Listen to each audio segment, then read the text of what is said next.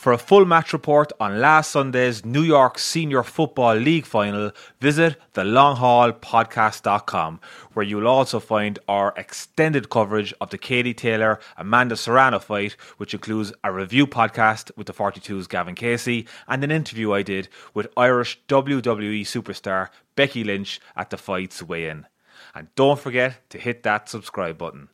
So I'm here with Brooklyn manager Tommy McConvey after the 2022 New York Senior League final at Gaelic Park, where Brooklyn Shamrocks, who Tommy is manager of, just edged Westmeath in a cracking game. Tommy, how do you feel the game went overall? It was nip and tuck for a large part, and he just edged it, just held on at the end. It was, Michael. It was actually, it was a very competitive game of football. I thought the quality out there was pretty good. The scores were, they were free flowing. It was back and forth. There's a lot of players involved with both teams that were involved with the New York panel, so you could tell there was a right bit of fitness out there. Look, we're happy to get the win, and it's always nice to put the hard work in and get something out at the end of it. So yeah, we're happy. Westmeath lost their midfielder there just before half time and played the second half with, just in case people don't know, it was 13 aside for the league. It's always 13 aside for the league, and in the second half with the extra man, he didn't really make a count until right at the end. Tommy, he had a penalty within the first couple of minutes, which was well saved. Medine had a penalty saved, and talk me through how the game went from there. That's it, Michael. Sometimes I always feel like, when you go a man down, sometimes it's very hard to get set up, and you feel you've got that little bit of luxury, because you've got a man at the back there. But, often I find, if you do go a man down, it kind of upsets the whole rhythm of the game. And it really took us, the first 10 minutes of the second half to kind of get the grips with. But then I feel like, as you say, 13 aside, towards the end, maybe that extra man did start to pay off. We were able to bring in a couple of subs, kind of freshen things up a bit. But yeah, look, we're happy anyway. Yeah, Medine, of course, on the New York panel. You have a few players on the New York panel. Alan Campbell is there. Paddy Ball was injured. Who else is there with So we have Mickey Cunningham there in nets. So we're kind of blessed. We're the New York team, I think 1-3-6. We're kind of down the middle for the New York team, so that's pretty much where we're laying out here as well.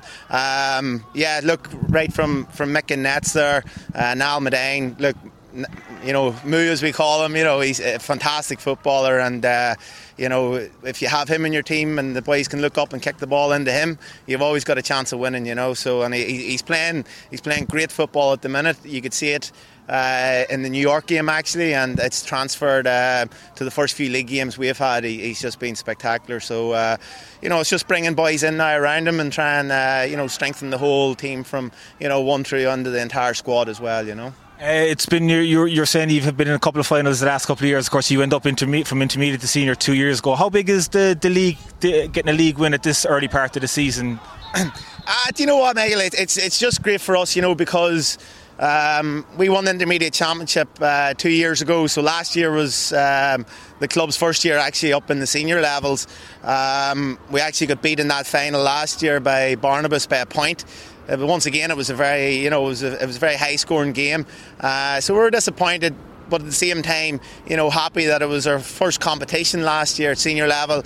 We got to the final of the league. The championship just didn't work out for us with a lot of injuries. So, we're happy. We were happy to get back into a final again, but more happy to win it. So that's actually the club's first title at senior level. So it's probably a historic day. Look, we'll not put too much emphasis on the league because it is what it is, but at the same time, it's something we're very happy to win and roll with it.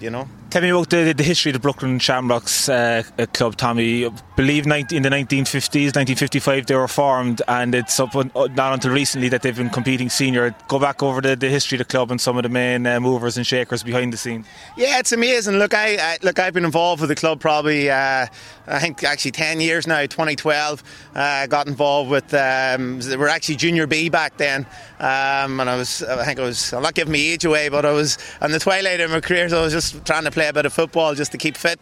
And then we've just rolled on from then. You know, it's a great club. You know, when I got involved, you know, there was Marty Rooney, Decky, McAleer, you know, there was the Lallies there. You know, they were all good lads, and, you know, you weren't felt as if you were an outsider coming in, you know. So, look, I got very comfortable with the lads, and, you know, we've been kicking on from them. The club itself, yeah, I think a lot of people in New York, maybe some of the newer people that have, you know, that are new to New York, they don't realise how old the club is. It's, you know, as you say, they were founded in 1955 down in Bay Ridge in Brooklyn. A lot of the Irish, I think, back in the 50s would have emigrated, and that's where they would have set up shop. So the football was stronger probably back then in the 50s. There was actually a very famous Kerry guy, John Reardon, who was heavily involved with the Kerry club here, but he lived down in Brooklyn. So a lot of ones would say that maybe Brooklyn didn't progress back then because the players used to come out, and if they were good enough, he took them and played for Kerry as opposed to playing for Brooklyn. But no, we've just been going up through the gears there this past 10 years. You know, we won that Junior B in 2012. Took us a few years then to get out of Junior A. Then we won Intermediate League and Championship. So now we've got the Senior League, which is massive. So yeah, look, I guess, you know, you have to have that thought that you want to go one step further and win a Senior Championship, which you know, it'd be great. And there's a big squad there. Of course, I'm involved as well. I got but yeah, somewhat. There's Controversially. There might be another podcast about that, but we'll leave it at that. Yeah, look, there's a big squad of lads. It's funny just how immigration works. As they say, back in the 50s, you know, a lot of the Irish guys would have come out. We living down in Bay Ridge. We've noticed over this past 7 or 8 years, a lot of the younger guys that are coming out, graduating, they're finding themselves living in Williamsburg or Greenpoint or around that area, Bushwick of Brooklyn. So, you know, there's a few guys, you know, there's quite a few guys live down in Brooklyn, and then a lot of guys live in Manhattan.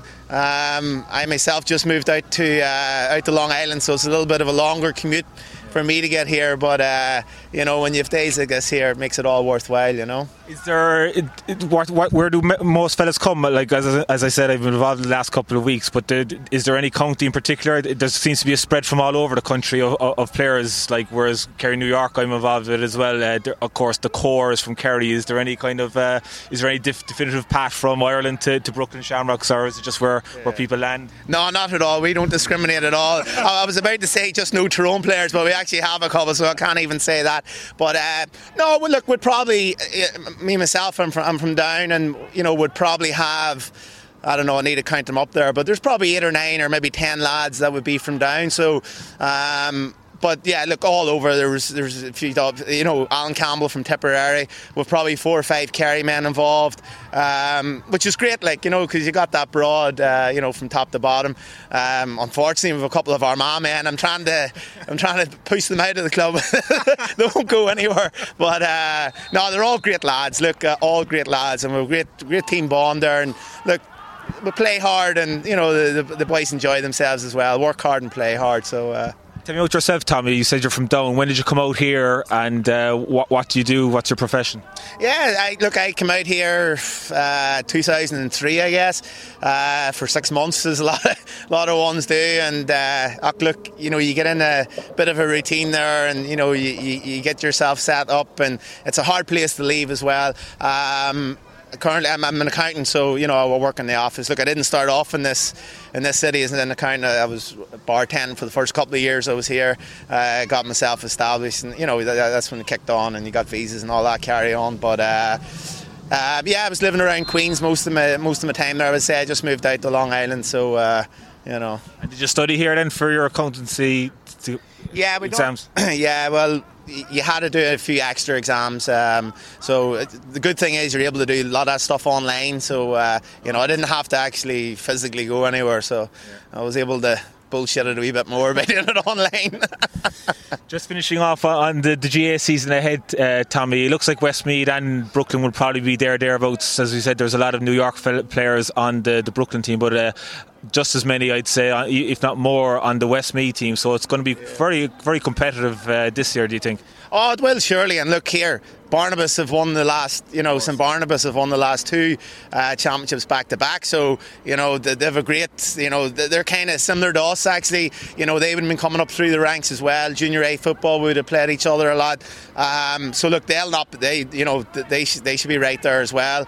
Sligo, you can never, they've been in 2 senior finals. So, and look, the Donegal, you never know what they're going to do. But no, it's good. Look, it's good because now we're coming out of the pandemic. A lot of clubs were struggling a lot, so I would imagine that there mightn't be a massive influx of players this summer, but I imagine there'll be a few more than there had been over this past few years. So look, once again, you don't know who's going to get off that plane and who you're going to be lined out against the first couple of weeks of July. But look, there's a lot of football to be played. Intermediate football seems pretty strong. There's still a lot of lads coming to New York, so I think New York, as you've seen in the county team, they're proving a lot of people wrong. So I think things are in a good spot. Yeah. You train every Wednesday. It's been for the last couple of weeks for Brooklyn, isn't it? Would that push to two days a week then going? Yeah. We usually start after St Patrick's Day. Just the way it is in New York, it's hard to ask boys to be there.